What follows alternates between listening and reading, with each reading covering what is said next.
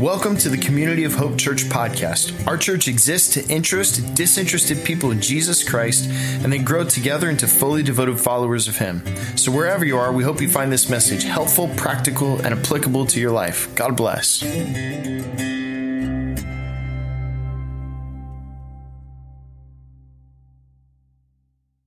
Hey, so if you haven't already, if you can, grab your notes out of your Connect folder you're handing on your way, and we're going to jump into the message. So grab those notes, open up a note on your phone, on your app, or however you take some notes. Don't make your grocery list, make your sermon list. This is a good thing to do. We are in week 7 of our new series, well, it's not so new anymore, of our series called Best Year Yet. Everyone say that with me. Best Year Yet. And what we're talking about is not necessarily goal setting and how to have your best year yet, but focusing on what matters most. And when you focus on what matters most, what that will end up bringing you your best year yet. And so this applies to all of us. This applies if you've never been to church, or maybe it's been forever since you've been to church. We're really glad you're here. Maybe you're streaming online. All of this can apply to every single one of us in the room today. And so here's what we're talking about. Our theme verse comes from 2 Peter chapter 1, verse 3. This is written from the Apostle Peter. We're going to read this out loud all together as one church. Ready? Go. His divine power has given us everything we need for our godly life through our knowledge of Him who has called us by His own glory and goodness. Now, what we're doing, this is kind of like centering our thinking. God has given us everything we need for a godly life. He's given us, it says later on, verse 4, very great and precious promises. And then he goes on later in verse 5, which is what we've been focusing on the past several weeks, of a virtue list of characteristics that we're supposed to add to our faith to grow our relationship with Jesus in a certain particular way. We're talking about trying to close the gap between the perfect and complete and precious promises of God and what happens to be our incomplete and imperfect faith. And if we add these characteristics developmentally one upon each other, like Peter has been giving us the past several weeks, it will close the gap and we'll meet in the middle. Excuse me. I got the black lung pop. Okay. Not funny to say when you live in Kentucky. I've done that before. Anyway, so moving on. So we're thinking developmentally about these characteristics. And this is an important way to think. It's not just random. They're building upon each other. I was no good at sports growing up at all. The only ball I could catch is I could only catch a cold. That's it. I wasn't very good. The only sports I were good at is like, Trevor, can you hit the person? Like, yes, I can hit the person. So I only did martial arts growing up. I hope you're comfortable with a pastor who only does combat sports. Anyway, so in martial arts, when I did growing up, it thinks developmentally. You start with white belt, and then you go to yellow belt, and green belt, and blue belt, and red belt, and black belt. And skills build upon each other cumulatively over time. This is what we think Peter is doing in our passage. He's thinking developmentally. And as we've, as a teaching team, we've honed down on each word that's developing in this series, we see a growth pattern of how the previous topic is connected to the next topic in ways that we would have never known before because we're doing this deep dive. So let's look at this again and add onto the list developmentally what Peter is encouraging us to do. So we're in 2 Peter 1, verses 5 and 6. It's on your notes. It's going to be on the screen. And this is what he says. He says, for this very reason, make every effort to add to your faith goodness, and to goodness, knowledge, and to knowledge, self-control, and to self-control, perseverance, which, man, I hear Dale just preached the heck out of perseverance last week. So, and to perseverance, godliness, which is our topic for today. Let's pray. Father, send out your light and your truth. Let them lead us to your holy hill. Let them lead us to the place where you dwell. Speak to us today and transform our lives by the power of your written word and by the power of your Holy Spirit. Come, Holy Spirit, and speak and teach and move. In Jesus' name we pray. Amen. Okay, so let's talk about godliness. Man, this has kind of been a tough series to preach, to be honest, because there's so many of these topics are so elemental. It's a challenge to first teach them, then to preach them. So let's try to wrap our brains around just the idea of godliness in the first place. Godliness at its core basically means this. It means to be devoutly religious or devoutly pious. Devoutly religious or devoutly pious. Sexy, right? Man, devout religion. Revival's breaking out in this room right now. It seems a little boring. Most of the time people hear the word godliness, and what does it mean? They say something like this: cleanliness is next to godliness, which first off, that's nowhere in the Bible. Who came up with that? And second of all, moms came up with that. Moms did.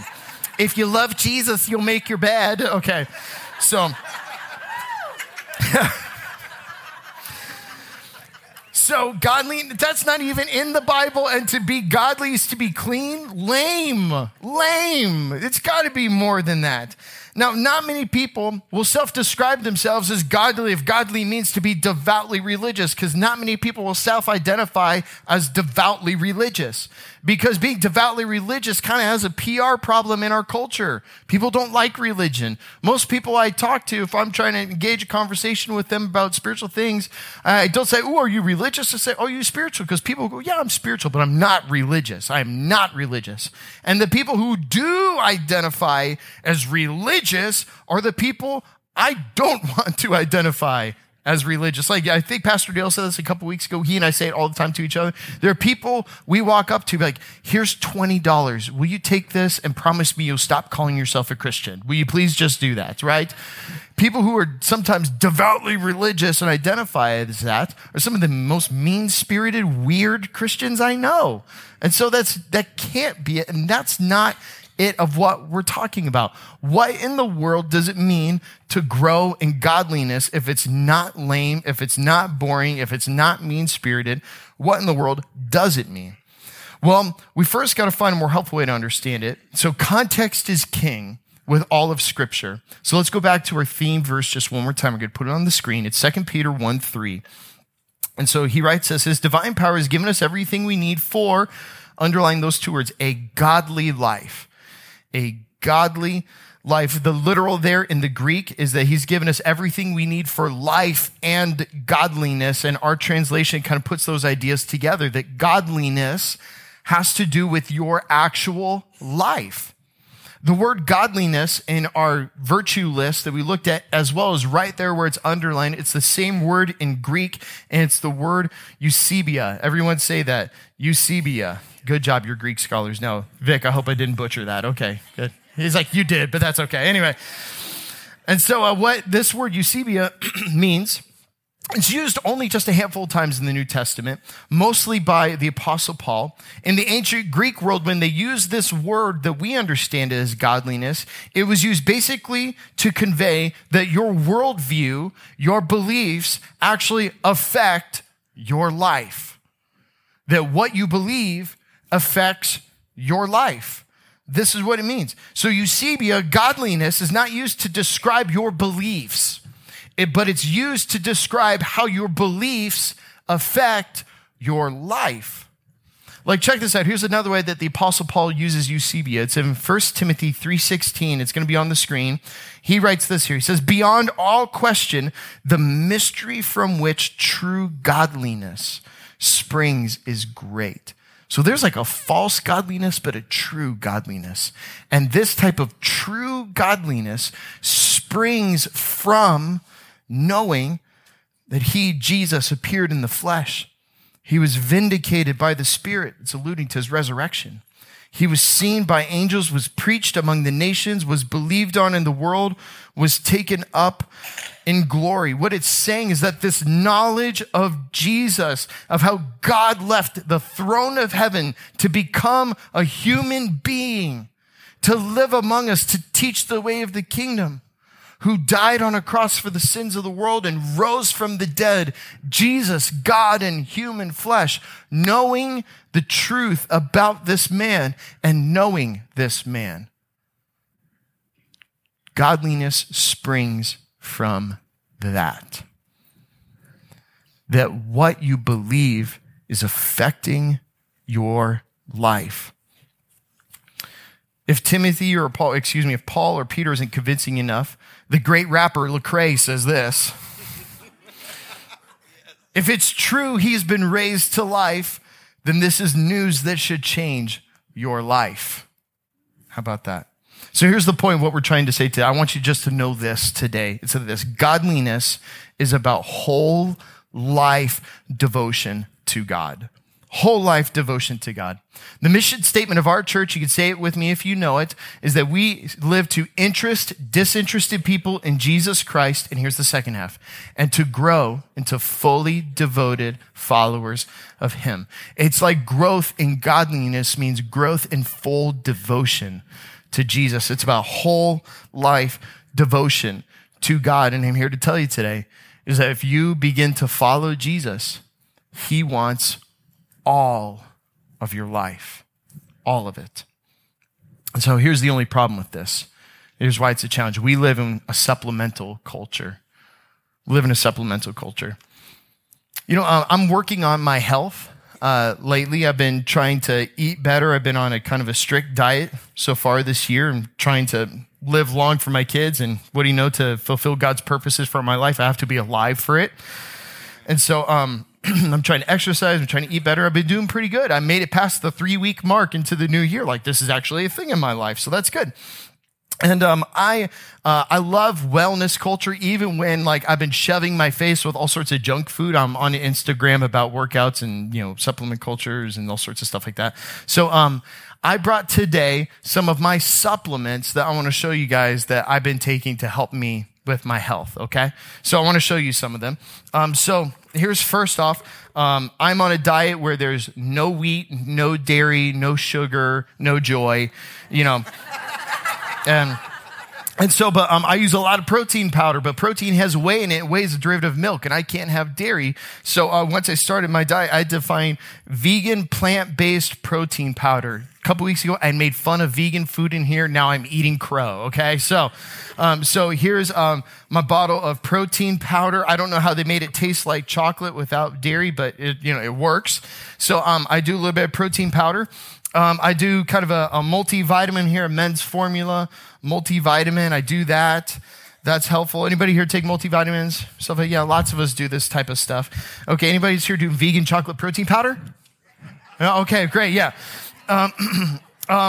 Sometimes I need a little bit of a snack, and so sometimes I use protein bars, and this is a little bar that's dairy-free, gluten-free, all that other stuff. It's actually pretty good, so sometimes I eat some of these. Let's see here. I also I take some vitamins and just a daily vitamin. These are like little emergency packs and stuff. These things are really, really good just to boost my vitamin C. Here's another thing the doctor told me to take. I started taking omega-3 fish oil. Anybody here take like omega-3s or fish oil or anything like that? Did you know that if you buy just the generic fish oil, it's like horrible for you? Both my doctor and my pharmacist told me that. It's like rancid if you open it up. It's disgusting. So I bought this really expensive stuff. It better work for how much I paid for it. And so, I take some omega-3s. I do that. Now, everybody knows that if you're on a diet, you need a good cheat meal every now and again, right? Right? And so I add a little bit more extra vitamin C into my life on a cheat day. And by vitamin C, I mean chocolate. So that's really, helpful. That's the best supplement of all right there. The Copans taught me that vitamin C stands for chocolate. Or if you talk to Cookie Monster, C stands for cookie. So it's the best of both worlds there. Now, enough of these. I'm going to get hungry looking at those. Let's just put those away right there. Now, here's the deal. These are all nice and good, right? It's good to do this type of stuff. But you know what the only problem is when you're thinking about supplements?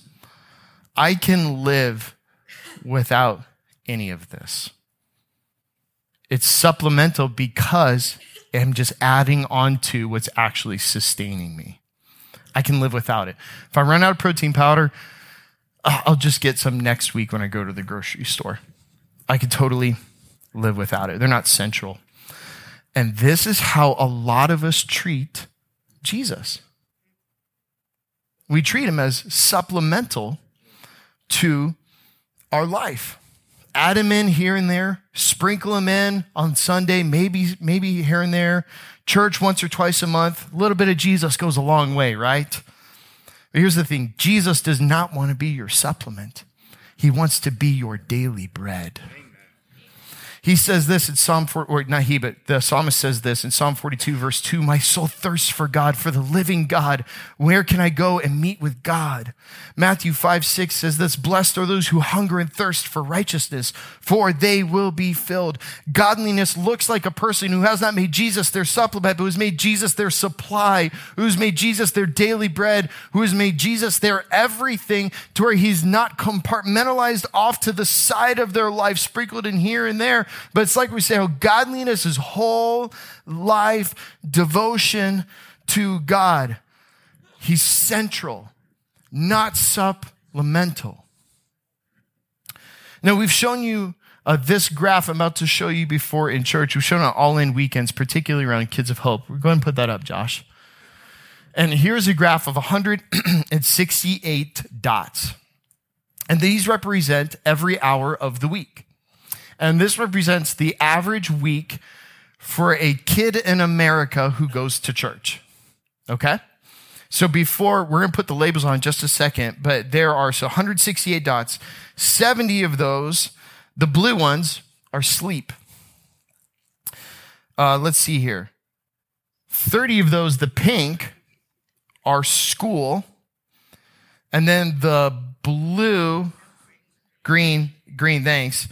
The green, 67, is home. You don't know what the orange dot is? Yeah, put it up. Church. So the current model we have in America right now is the way our kids are going to learn how to follow Jesus is one little dot in the midst of a week full of activity. And that's not going to cut it. That's not going to cut it. Now, what's interesting here is this is what we do with our kids, and this is why what Kids of Hope does is really important, how they equip parents and grandparents and families to disciple your kids outside of the 1 hour week. They focus on the other 167 hours of the week. But what's interesting here is we not only do this with our kids, but we do this with us. We compartmentalize Jesus. We treat him as a supplement for our weeks. It's not just kids. It's all of us. We do this. Now, some people think, well, then, Pastor, are we trying to say just create more orange dots on the graph and have kids come to church more and have families come to church more and lose all your other outside activities? Oh, my goodness. The solution is not to drop everything in your life and just spend all of your time at church. Please, I don't want to be here that much. I love it here, but I don't want to be here that much. That's not the solution. The solution is godliness. It's whole life devotion to God. When you're here at church, when you're on your way home from church, when you're at school, when you're at work, when you're home, when you're doing your hobbies, when you're doing your life, the whole life becoming encompassed by everything Jesus has done for you. And just as the blood of Jesus was shed to wash you of your sins, it's like the effects of the blood of Jesus begin to fill out into every area and every sphere and every dot in your life. And so how did somebody even grow in godliness in the first place? Well, here's the deal. I just want you to do one thing from this. If godliness is whole life devotion to God, how do you grow in godliness? Well, it's both basically this. You have to begin by inviting God into every area of your life. Invite God into every single area of your life. Every area? Yeah. Every single area. Because transformation begins with an invitation for him to step in. Remember, he doesn't want some of your life. He wants all of it. Oh, I know a few people who own timeshares. I don't own one necessarily. I know a few people do. My mom and dad do, and they love it. I know a few friends who own a timeshare, and they love it. But most of the people I know who own timeshares hate that they own a timeshare because they got scammed into it. Anybody here know a friend who got scammed into a timeshare? Yep, a couple of hands. Okay. I have a friend who went and bought a timeshare one time. Get this young, poor, fool, idiot friend of mine. I have his permission to share this. He calls himself an idiot. It's okay. On his honeymoon, when he and his wife were still dirt broke, got suckered into going to a timeshare meeting where if they went, they would get free tickets to Disney World. Ooh. And they went, and what do you know, even though they were young, early 20s, had no money, didn't have $2 to rub together, they agreed to buy a timeshare. Yeah. And over 10 years, do you know how many times they went to that timeshare? Once. Most expensive vacation ever, right? Oh my gosh. Broadly speaking, they're horrible investments. Dave Ramsey says this about timeshares. He says, think about this for a minute. Why in the world would you pay thousands of your hard-earned dollars for a place with minimum square footage that you might get a chance to visit for 1 week each year? Ouch, right? Guys, Jesus does not want a timeshare of your heart and your life to pay a high price to only get a sliver of it. He wants you to invite him into every single area of your life. He didn't become a human being, lived and taught the kingdom, shed his precious blood and died on the cross, descended to the dead, raised to life, and ascended to the right hand of God just to get a part of it. He wants it all. He wants your heart. He wants your schedule. He wants your work. He wants your friends. He wants how you spend your money. He wants your dating life. He wants to be invited into your entertainment choices, what you eat, what you drink, all of it. He wants to be invited into all of it. Now, before Jesus sounds like a totalitarian dictator, let me tell you, not as a salesman, but as a satisfied customer, every single area of my life that I have ever invited Jesus into to speak his wisdom and correction into my life, that part of my life has always gotten better. Godliness is not some lame thing where you come to church and hear a preacher say, grow in godliness, you bunch of sinners. It should be people like me who are imploring you, like, you want to grow in godliness. You want to invite Jesus into every single sphere of your life because every room that Jesus steps in gets better. It says this in 1 Timothy 4:7-8. It says, have nothing to do with godless myths and old wives' tales. Rather, train yourself to be godly. For physical training is of some value, but godliness has value for all things. It holds promise for both the present life and the life to come. This is not something that's, oh, it's good and you'll get a reward in heaven, which is true and which is just wonderfully important. But my goodness, it brings promise for this life and every single sphere of your life. This has such great value to let what you believe, what you sing, what you confess, what you pray affect every single part of your life and influence it all. You want this. One of the most consistent ways that I annoy people accidentally in my life is by asking this question. Hey, did you pray about that? I can't tell you how many friends of mine just, yes, did again. Do you know why I ask that? Because I'm trying to be annoying and I want everybody to pray about everything? No. It's because I know when we grow in godliness, when he affects every area of our life, that gets better. And I want your life to get better. So grow in godliness. Invite him into every area of your life. But here's the deal, guys. We make big problems in our life when we don't do this. When we invite Jesus into some, but not all of our life, we create huge messes. Do you know what that's called? It's called hypocrisy. It's called hypocrisy. I heard the story about a police officer pulled a man over for a traffic stop. And the officer came up and asked him for his license and registration. And the man said, officer, I wasn't speeding and I didn't run a red light and I used my signals. Can I ask you why you pulled me over? And the officer said, oh yeah, all that's true. You weren't speeding. You didn't run any lights. That's true. But I did see you swerve around the old woman in the left lane and shaking your fist at her. And then I also saw you get red-faced and cuss out the guy in the pickup truck who cut you off. And then I also saw you beat your steering wheel when you had to stop at the red light before the bridge. And the man looked at the officer and said, "Officer, is any of that illegal?" And the officer looked at him and said, "Oh, well, no, none of that's illegal. But I did see that Jesus loves you, and so do I, bumper sticker on your car, so I figured this car had to be stolen."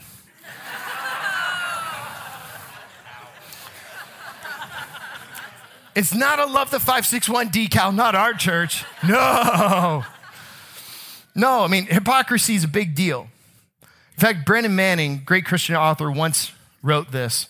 He said, "The greatest single cause of atheism in the world today is Christians." It's Christians who acknowledge Jesus with their lips and walk out the door and deny him by their lifestyle. This is what an unbelieving world simply finds unbelievable. See, when people don't grow in godliness, when Jesus is allowed to have some, but not all, parts of our lives, it creates problems, not just for you, but for others. And this really matters. February is Black History Month here in America, where our nation honors the achievements and contributions of outstanding African Americans in our nation's history. And many of you know about the great abolitionist Frederick Douglass and his achievements. Let me just quickly recap you on this great man. He was America's most famous abolitionist. He delivered thousands of speeches, wrote 3 autobiographies, started newspapers. He met with President Abraham Lincoln, which convinced Lincoln that freedom was essential to ending the Civil War.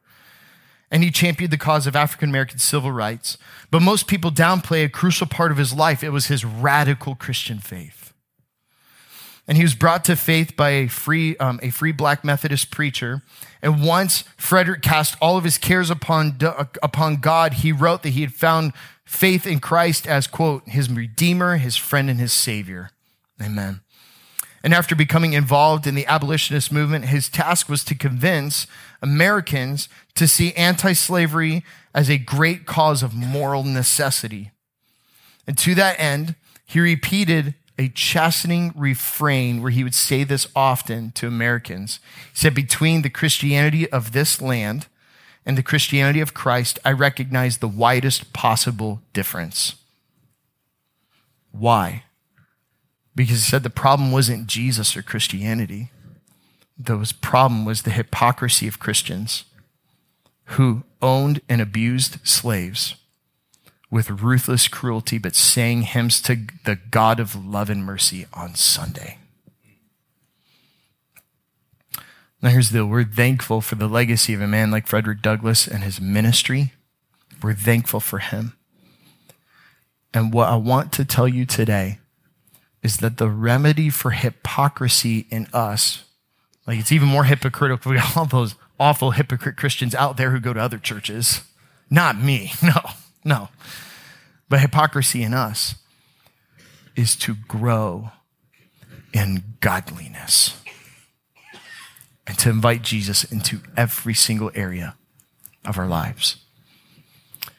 So here's what I would challenge you to do. We're going to put up a prayer. It's a 1-sentence prayer on the screen. And it says this: "Jesus, I invite you into my," and we fill in the blank. And we're going to say a prayer that's just between you and God. And it could sound something like this: "Jesus, I invite you into my finances and how I spend my money. Jesus, I invite you into my marriage. I invite you into my parenting. Jesus, I invite you into my dating. Jesus, I invite you into my sex life. Jesus, I invite you to my hobbies. I invite you into my TV watching. I invite you into my social media. I invite you into my entertainment choices. I invite you into my eating, into my drinking. I invite you into my self-image. I invite you to my conversations. I invite you into my humor. I invite you to my struggle to forgive that person who hurt me. Jesus, I invite you into my," and only you and the Holy Spirit will know your next step to grow in godliness. So would you bow your heads with me? And right now, just you and God. Where is he asking to be invited into your life? Pray that prayer. Jesus, I invite you into, and fill in the blank.